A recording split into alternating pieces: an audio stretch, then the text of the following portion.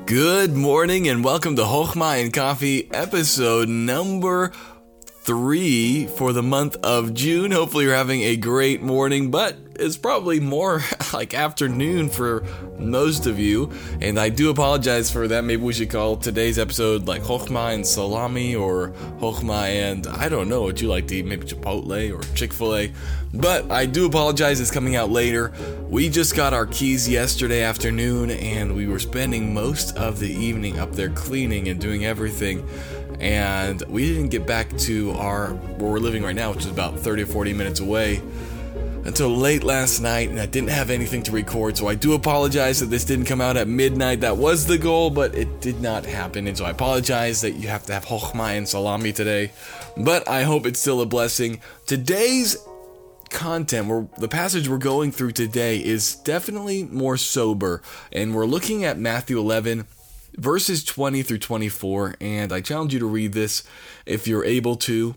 Jesus says this, or it says this, and then Jesus begins to speak. Then began he to upbraid the cities wherein most of his mighty works were done, because they repented not. Woe unto thee, Chorazin! Woe unto thee, Bethsaida! For if the mighty works which were done in you had been done in Tyre and Sidon, they would have repented long ago in sackcloth and ashes. But I say unto you, it shall be more tolerable for Tyre and Sidon at the day of judgment than for you. And thou, Capernaum, which art exalted unto heaven, shall be brought down to hell. For if the mighty works which have been done in thee had been done in Sodom, it would have remained until this day. But I say unto you that it shall be more tolerable for the land of Sodom in the day of judgment than for thee. That is sobering. If we were just to look at this and just take the broad wisdom from here, we see these Jewish cities contrasted with these pagan cities. And he's saying that these Jewish cities are going to have it harder at the day of judgment than these pagan wicked cities. And if you just look at it from that angle, you think, why? What in the world?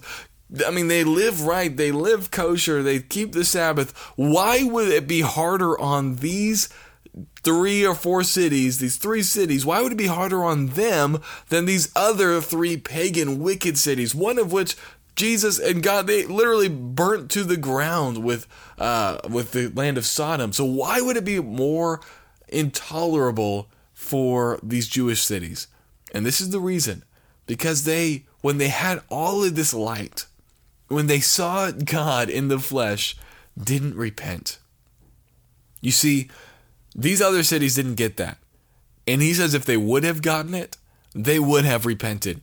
And that just shows you, even though on the outside these 3 cities might have been doing what looked good, on the inside their hearts were so hard and so wicked and so far from God that they couldn't even recognize him when he was in their midst. Friend, that is intense. But here's the thing. What about for us? We live on this side of the cross. We know more than these cities ever knew. They may have experienced some miracles, but we get to know of all of the miracles that Jesus did. We have a great light, but not only that, the Holy Spirit is here to convict and to bring us to himself and to open our eyes, to shed the light on our souls. Friends, if we reject Jesus with the light that we have here in America, I fear that it would go even worse for us. I pray that you are close to God today. I pray that you are living with him today. I pray that if you have not yet believed, that today is the day you do believe, that you don't just keep putting it off, because there's going to come a day when there's no more time for you to make your decision. Make that decision today. Well, I hope you guys have a great rest of your day, and I will talk to you tomorrow.